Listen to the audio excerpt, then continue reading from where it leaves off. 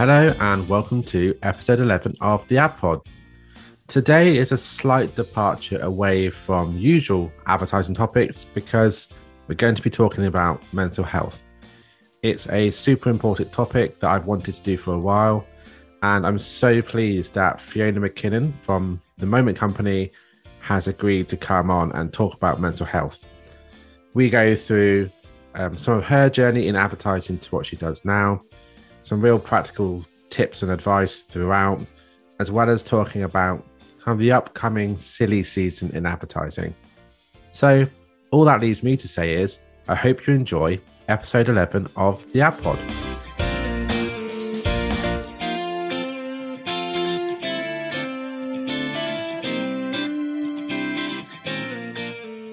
Hey Fiona, welcome to the Ad Pod. How are you doing?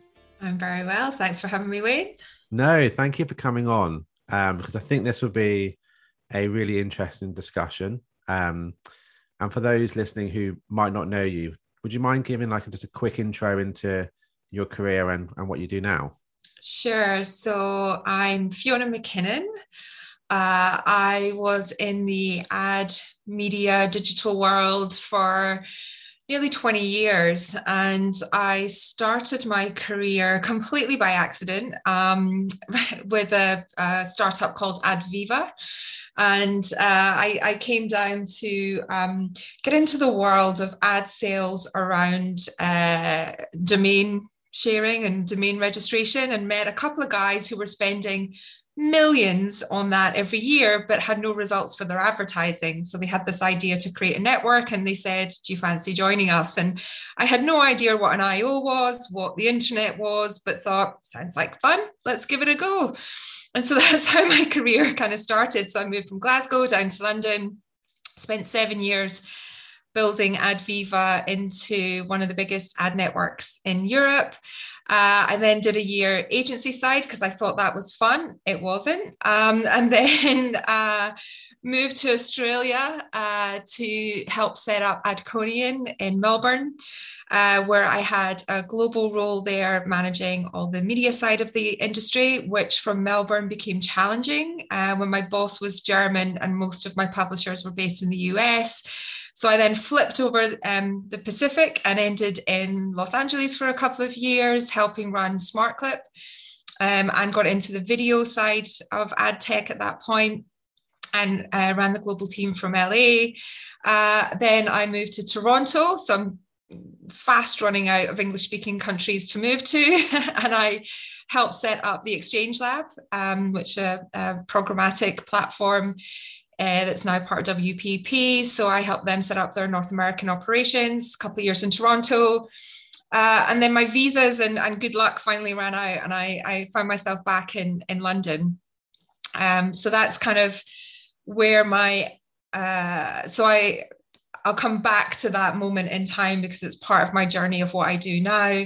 But I've spent the last 5-6 years as a consultant, helping launch businesses like the Pangea Alliance, where I was working with The Guardian, Reuters, CNN, FT to bring their data and media offering together. And that led me to latterly work for Warner Group, and I ran a global ad division there called T1. So that's kind of my not very short, explanation of all the places that I've been and what I've done. But I think what's important, because it'll lead on to what I do now, is that I was very fortunate. All of those roles were predominantly startup. Even when I worked for CNN and The Guardian, they were for startup divisions within those larger organizations. So that kind of 24/7, always on, creating, how do we get scrappy? How do we make things work with a small team, small set of resources, has always kind of been my background. And the other important part of what led to me doing what I do now was the global nature of everything I did. So I spent more time on airplanes than I did on the ground between 2008 and 2012. I knew pilots. I would get greeted at the airport like I was long lost friends by the check-in crew. My sister used to travel with me and go, oh my God, you literally know everyone in the airport. So that sounds really glamorous, but it's a big part of my background and my story, and who I thought I was for a big part of that time as well. Nice, thank you. And a really interesting history. And now you're the co-founder and CEO of the Moment Company. Exactly. And Yes. it'd be great to know, A, what is the Moment Company, and B, kind of how that came to be. Yeah. So, Moment Company, we are on a mission to help people reduce stress, anxiety, and burnout in the workplace by sharing just simple, quick, effective ways that you can almost kind of circuit break yourself out of those stressful situations, stressful thoughts, and just create a little bit of space for yourself that you can kind of move forward with a bit more clarity. And how I ended up at Moment Company is because I had myself experienced extreme stress, burnout, and anxiety because of everything that I've just mentioned that I'd been doing for 20 years. So back in 2014, I basically suffered from extreme physical exhaustion, adrenal fatigue. I got every kind of immune system disorder within a 6 to 8 month period. And I physically couldn't continue to have the level of lifestyle and pressure that I had put on myself, as well as externally being exposed to. And I knew I just couldn't do it anymore. And so I started to become curious about what had happened to me, why those things had happened, but also what I could do to kind of make small changes in my outlook and my daily routine that could help prevent me getting back to that extreme again. And so that all started with being curious around meditation, around mindfulness, around simple things like gratitude, how being grateful for something and acknowledging that actually makes you feel better.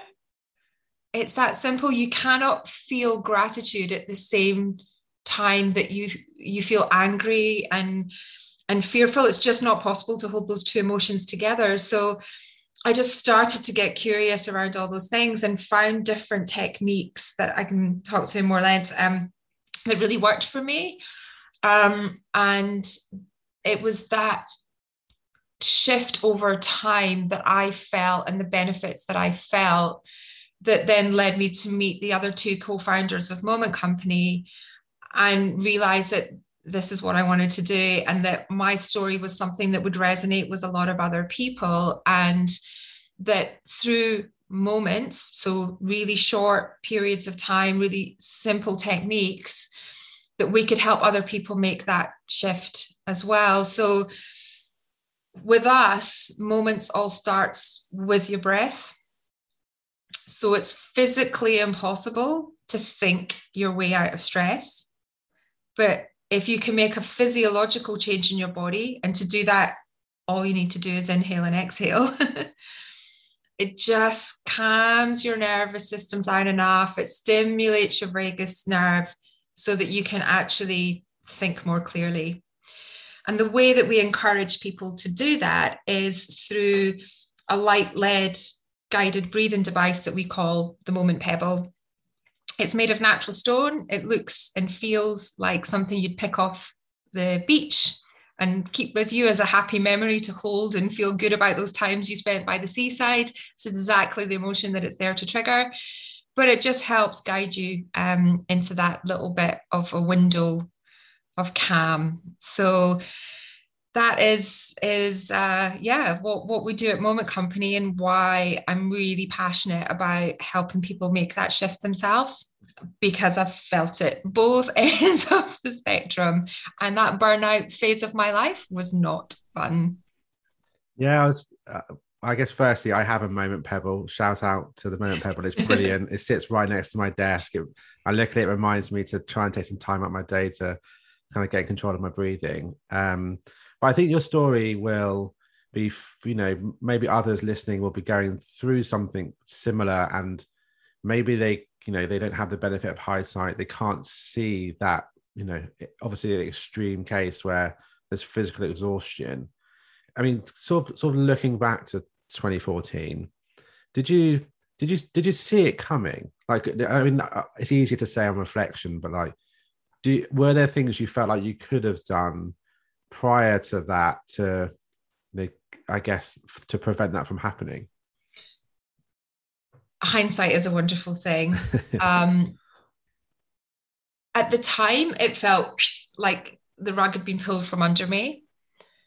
But when I look back, there were so many warning signs. And and you almost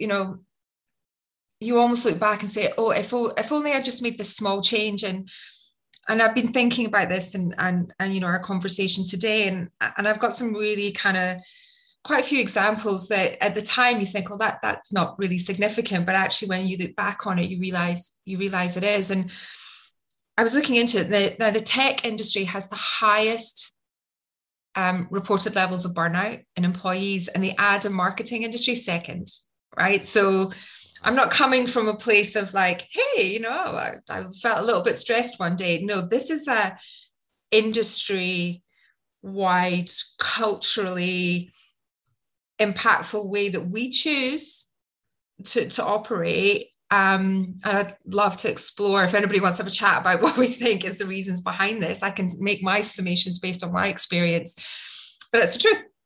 And within all of that, women are more likely to be burnt out within those industries as well. So when I look back on some of the things that I could have done, and only speak from my experience and how they added up over time, I didn't feel I had a voice to speak up and say no when things felt like they were getting too much. I think we know in our industry, there isn't really space for saying no or saying, I don't really want to do that, I don't agree with it, because you're replaceable. They'll just find somebody else that will say yes.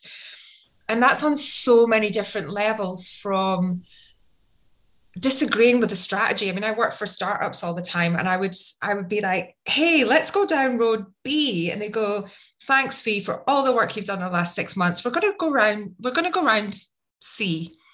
And I'd go, okay, great. Don't agree with it, but I just have to go with it. And then 6 months later, hey, Fee, that road B thing that you were chatting about? Can we just go back to that? And it was so frustrating. And I used to look back now, and I lived with an energy of frustration and anger around that, because I didn't feel I had a voice and I hate to say it, Wayne, but in a male-dominated boardroom, I was often made to feel like the note taker and didn't feel like I had the ability to speak up. And that created this underlying fear in me, which is the emotion that's most closely connected to stress, depression, and burnout, those lower level kind of energy spaces. And then not being able to say no. So I would just move all over the world, pack up my bag like the littlest hobo every 2 years.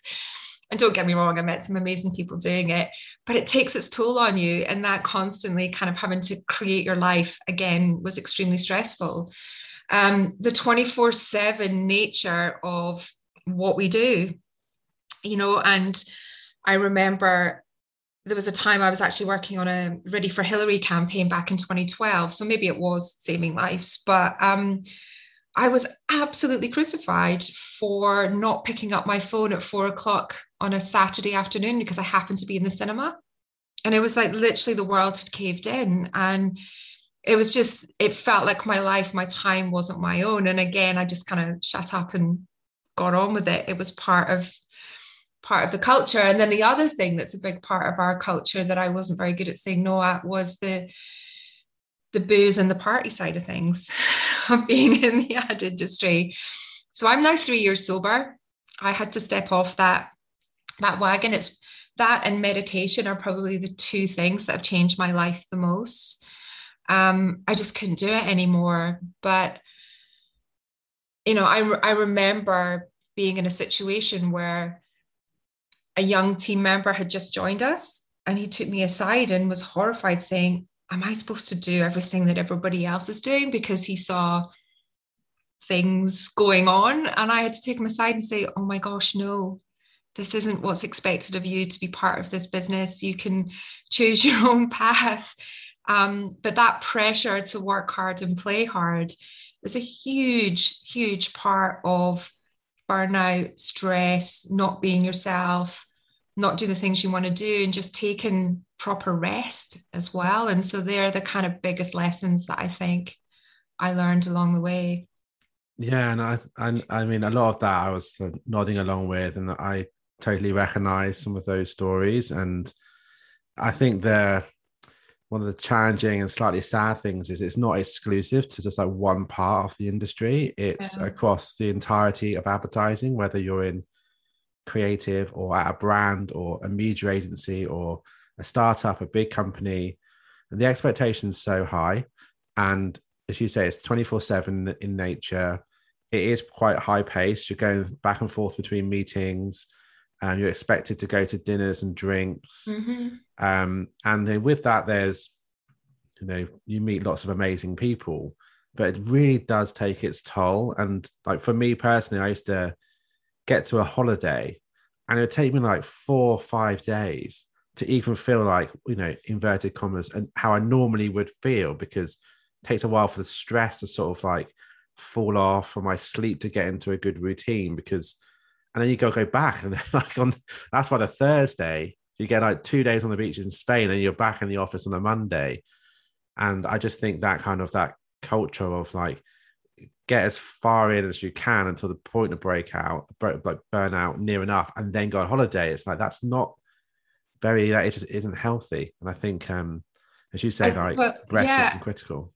It really is. But what, you just reminded me of another story, which I worked for a company. I'm trying very hard not to say any names, but you just have to go to my LinkedIn page and you can probably work it out. I might name and shame. We'll see how we go. But I worked for a company where they rewarded you if you didn't take any holidays. You got a bonus if you took no holidays. It's just mad, isn't it? That's one word for it, right? I mean, that is not good for anyone. And the other, I also worked for another company that rewarded like the competitive lateness. Aren't they doing a great job because they're here till 10 o'clock every night? I'm like, no, you need to understand why that person's there till 10 o'clock. Have you trained them right? Do they not know what they're doing? Have they got trouble at home? Do they have a home to go to? Like, there is no reason why someone should be working till 10 o'clock at night. We haven't supported them right as leaders, if that is the culture that we think is okay. Because as you mentioned, like, we've got the creative side of the industry, and I actually noticed burnout more. Well, actually, it's not a competition. There was a lot of burnout in creative agency, and you're thinking, where's the fresh ideas coming from? Where's that brain space, that clarity when you're under so much pressure and you're sleep deprived? I've worked with people that are so severely vitamin D deficient because they'd never go out during daylight hours that it became a health problem. And you just think that's not positive environment to create good work. That's not how things will grow for you, and that is not a culture that I wanted to be part of anymore. But can you imagine being rewarded for taking no holidays?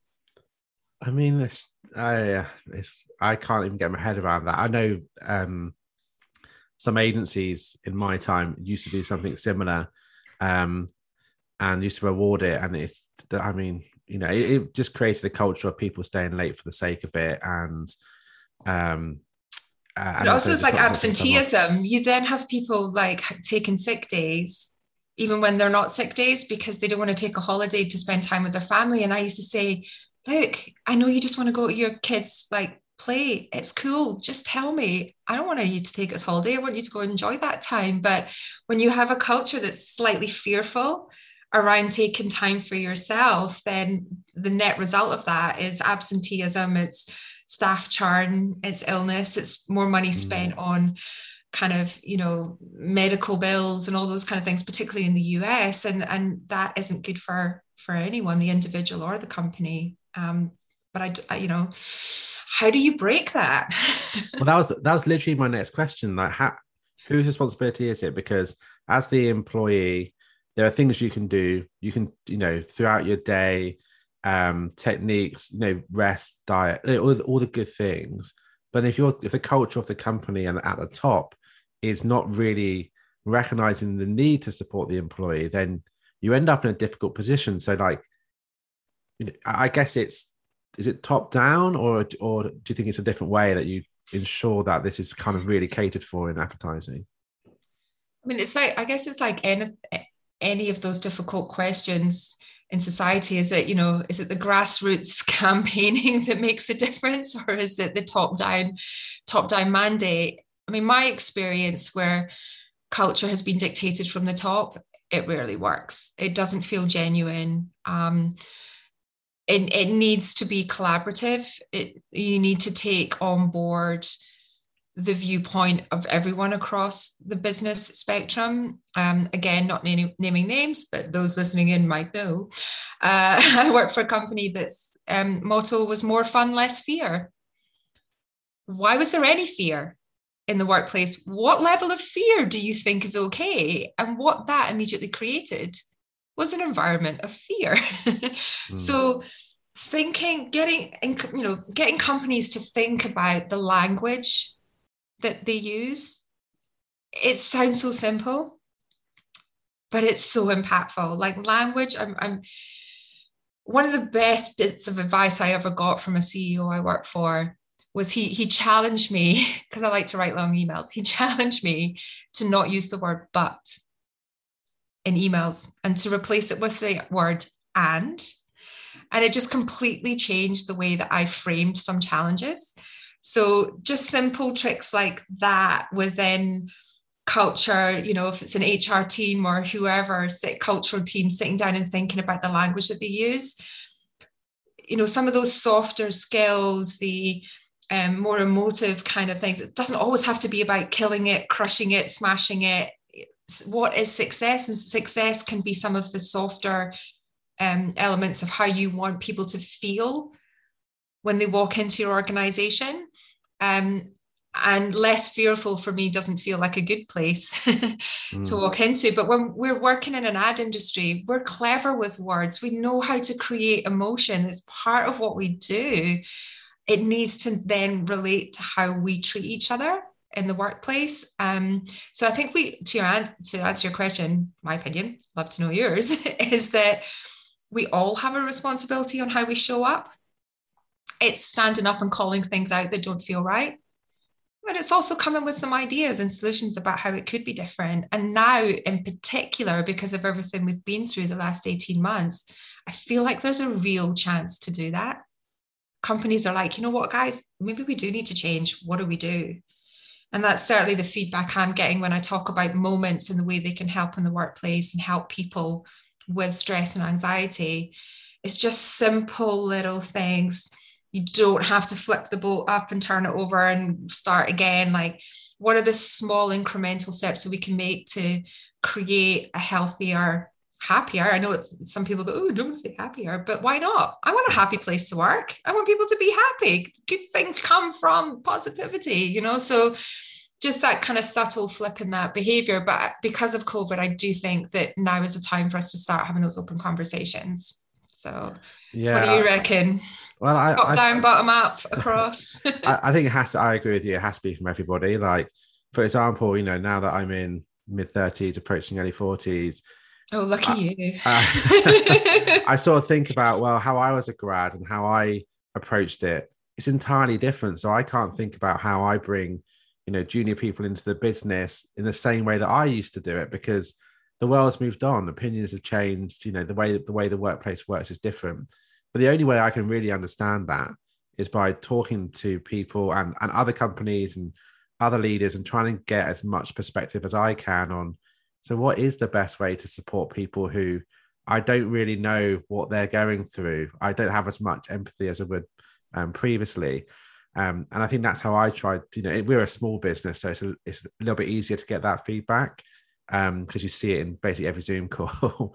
But that's how I try to think about it. And I think when I talk to others, it's similar. I don't think you can go with top down because it can't be one person or a handful of people on the rest of the team. It has to be collaborative. And I think the employee now has more, I'd like to think, more say in that than they ever have. and they should feel empowered to contribute to it. And I definitely want to pick up on the change in the past 18 months, because I was going to ask you, like, I say pre-pandemic, there's a lot, people are traveling all around the world on flights, collecting their air miles. It was like a badge of, God, I was obsessed. it was a badge of honor Yeah. on Facebook, LinkedIn, or whatever it was. Mm-hmm. And I think, those people probably look back and go, not the greatest way to live, and lost time, and et cetera, et cetera. So I think that's one thing that will change quite dramatically, once the world opens up even more than it is. What other things do you think are changing in the kind of workplace and how people work outside of, travel? Well, I think kind of overlapping slightly with the last point as well, is that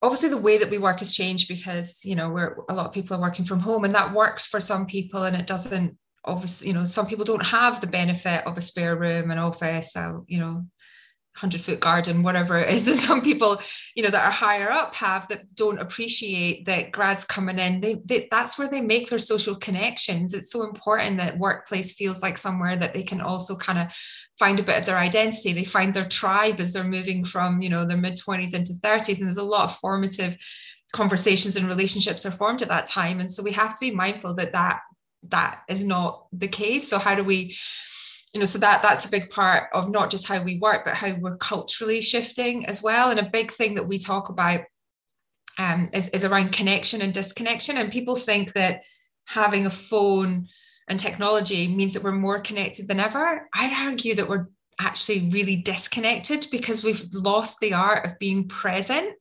We've lost the art of how to engage with each other, and how just to put our phones down for 2 seconds and have a conversation and not be distracted by something else. And so I think finding how technology fits into this new space is really important, but that we don't become so dependent on it that we lose the human touch as well. And in the ad industry, that I feel is really, really important as well. And there's some great platforms out there. There's some great technologies. It's just understanding how we use it best, and not become reliant on it. I think that's an important thing to acknowledge.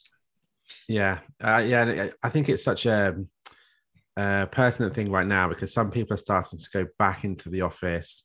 Before we recorded, we spoke about an event that was in person yesterday with a lot of people there. And I think everyone is very individual in how they're approaching it. Some may feel very excited and can't wait. Others may be a bit more anxious. Some a bit in between. And then also, I think we're recording this in November. We're now coming into silly season in advertising. Mm-hmm. And depending on what happens with, the governments around the world, that might mean there's more, people going to like breakfast, lunches and dinners. Like I remember in my earlier days at agency side, I did 5 breakfasts, 5 lunch, 5 dinners in a week. And I got to the weekend, and I was meant to go out and see some friends who I barely see. And I was just a broken person. Mm-hmm. I was like, wasn't really present with them, wanted to get home early. And I sort of justified, in my head, I was justifying it as, well, I had fun all week, and got to make some new connections. It contributes to work. But the reality was, I was just really just functioning, just trying to get through. And broken was the perfect word that you used there. I think a lot of people will relate to that.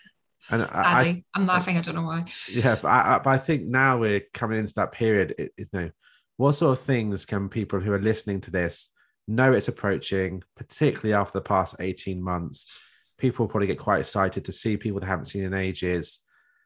How do you think people can sort of deal with some of that, practically as they go through December? Yeah, and I know that silly season really well. I remember being in the back of a cab sobbing because I had to have another Michelin star dinner. How ridiculous does that sound? But I just couldn't handle any more rich food, and everyone you meet thinks it's the first time you've been out that week, when, as you say, it's like your 12th and you're like, oh, I just want to go home and like have a cup of tea and lie on the sofa. again, it sounds like a massive first world problem, but it mentally and physically takes its toll. I know that, I experienced it. So, what are the simple things that you can do? And these are, I would say everyone has a different experience of burnout.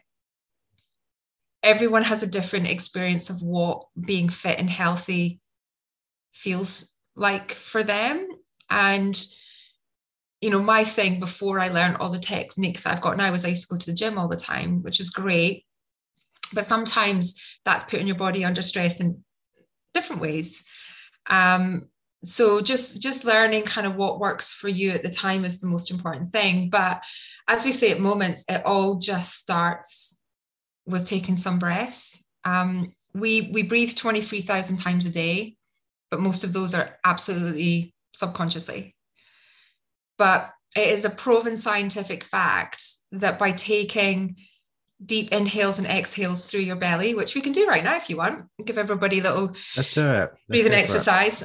It physiologically, as I said before, stimulates your vagus nerve, calms your heart rate, and physically makes that change and that shift in your body.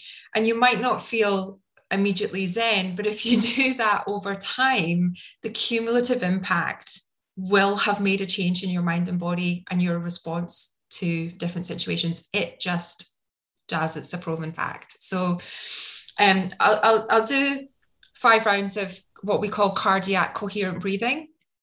And it's the technique that's embedded in our Pebble. It guides you through this technique. So yeah, let's give it a go, and then anyone can join in and see Perfect. If it works for them. So I like to just kind of place my hands on my stomach, because what you want to do is make sure that when you breathe in, your belly goes out, and as you exhale, it drops back down again. Sounds obvious, but actually a lot of us do what we call paradoxical breathing, which is the opposite way around, and it actually creates more stress than calm. So in is belly out, out is belly in. Does that make sense? That makes sense. Okay, so hand on tummy. And then I breathe in through the nose and out through the mouth, but you can mix it up. It depends on what's comfortable for you, right? And the most important thing is you're comfortable. So let's breathe in for 2, 3, 4, 5, belly out, and then out 2, 3, 4, 5, in 2, 3, push your belly out, 5, and then breathe out 2, 3, let your belly drop. Try dropping your shoulders. In 2, 3, 4, 5, and out 2, 3, 4, 5. One last time, breathe in 2, 3, 4, 5, and this time as you exhale for 5, just sigh it all out. Whatever noise you want to make as it drops down, let your shoulders drop.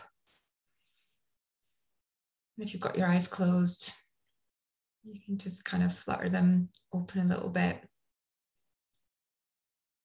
But that's all you need to do, just to create a little window or space of calm for yourself. It's so simple. It's so 30 seconds, 45 seconds every day. And I guess if you can do that sort of proactively, so it's not always in reaction to something that's happened during the day. If you start your day, do it throughout, it can help you deal with, all the things that are thrown your way during the day.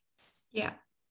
And I mean, I can share with you, I've got quite a few sort of daily routines, because for some people they're like, yeah, breathing in, breathing out, I've got that down. So some of the other really impactful things that I do, and I talked about gratitude and how important that is.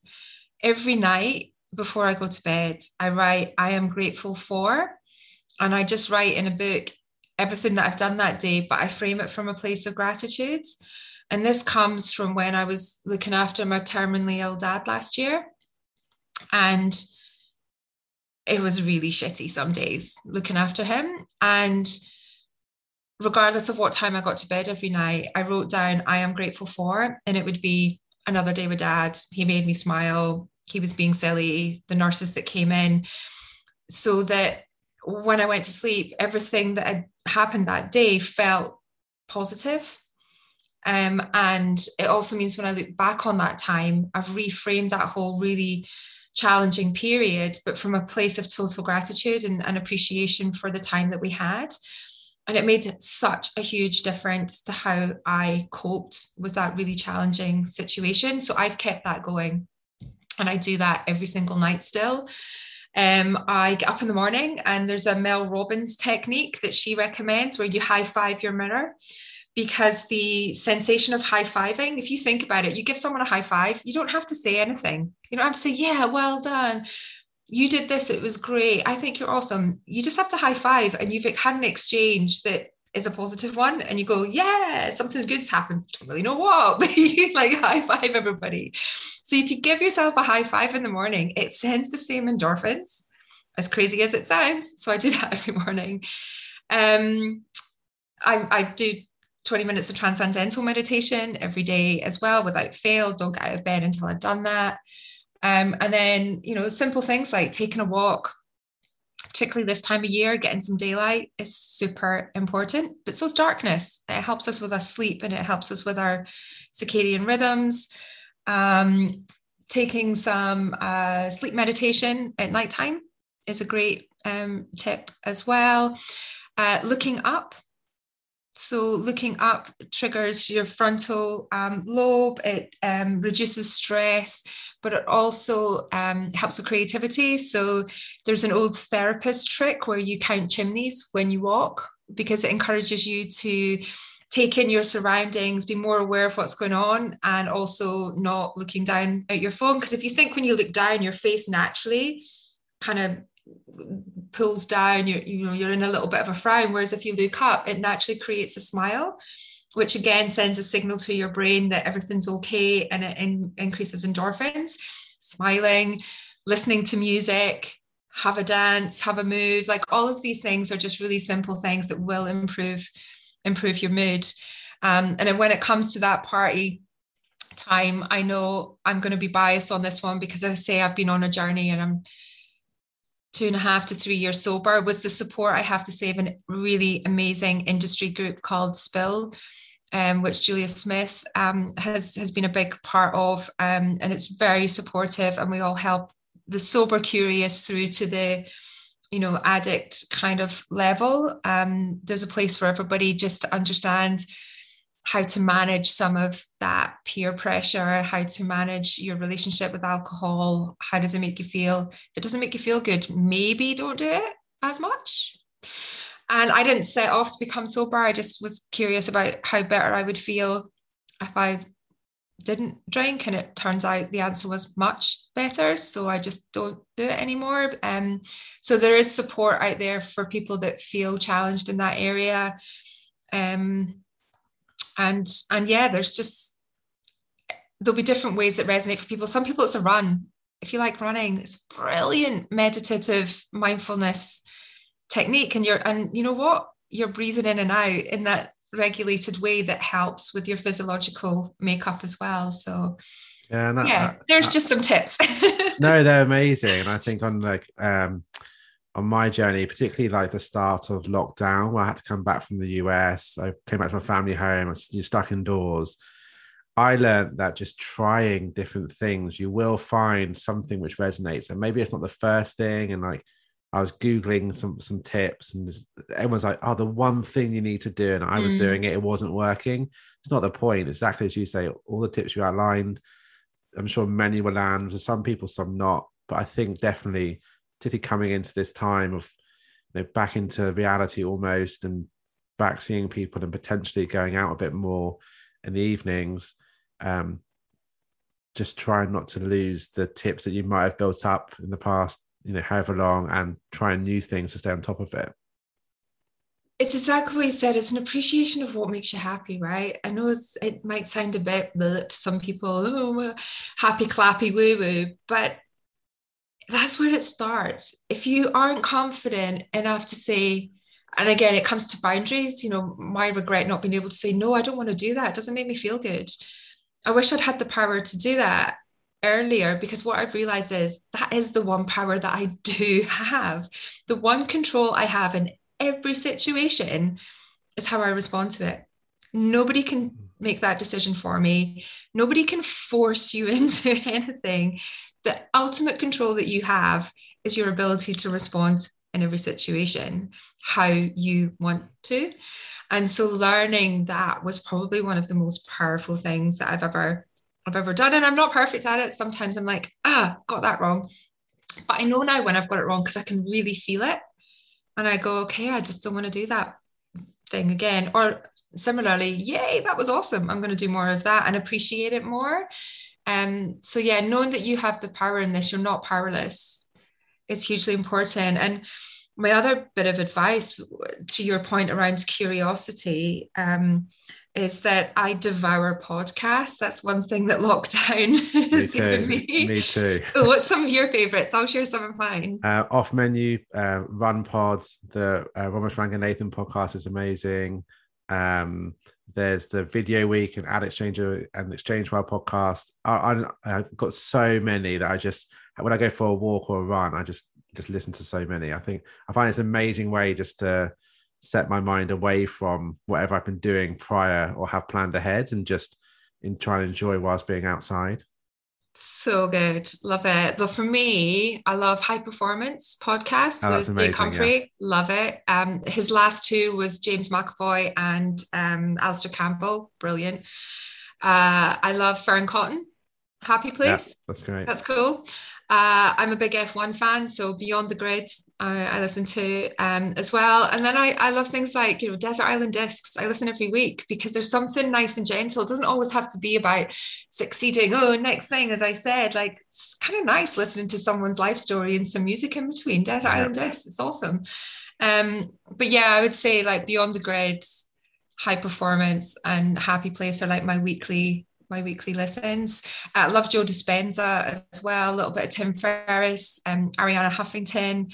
She did a great one with Mark Benioff, who's a brilliant example of how you culturally, and Ariana, they're perfect examples of people at that CEO level who experienced burnout that then changed the course of their lives because they experienced it, to make sure that their organizations leave space for people's well-being. And that's become a big part of their mission. And Salesforce, they've got the rooms that are all about mindfulness. And so yeah, I find a lot of inspiration through listening to people like that on podcasts. And it's what I love to do is like listen to the same person but from a different podcast perspective. And it's quite interesting sometimes how the different angles can bring out different ideas from them as well. So yeah, you need to send me a list of yours. I will do. Listen. I will do. Obviously not as good as this one. This is like the top podcast. The Ad Pod. I mean, it can't go better than this. I think that's it. Thank you so much, Fiona, for coming on. It's been amazing to hear your story. Also the tips. As I say, I'm a big fan of the Moment Pebble. I also enjoy your videos on LinkedIn, which show it actually really helps when I'm on LinkedIn to break up my day. So yeah, I just really started doing those for a little bit of fun, but maybe I should do. They're great. More. They're great. Thank you. Thanks for coming on. Thanks very much, Wayne. Cheers. Well, that was amazing. I felt so privileged to be able to ask those questions and for Fiona to give such an honest account of her experiences and show her amazing thoughts and opinions on the topic. Fiona works for momentcompany.co, and it's an incredible business and one you should definitely check out and definitely buy the Pebble. I use it and it's amazing. I guess finally, mental health is something we should all talk about, whether you're going through positive experiences with your mental health or negative. But one thing is for sure, and specifically in advertising is important. Economically, it funds a lot of stuff, but it definitely isn't worth sacrificing your mental health for. So please keep that in mind as you go into silly season. Thanks for listening, and I'll see you again soon.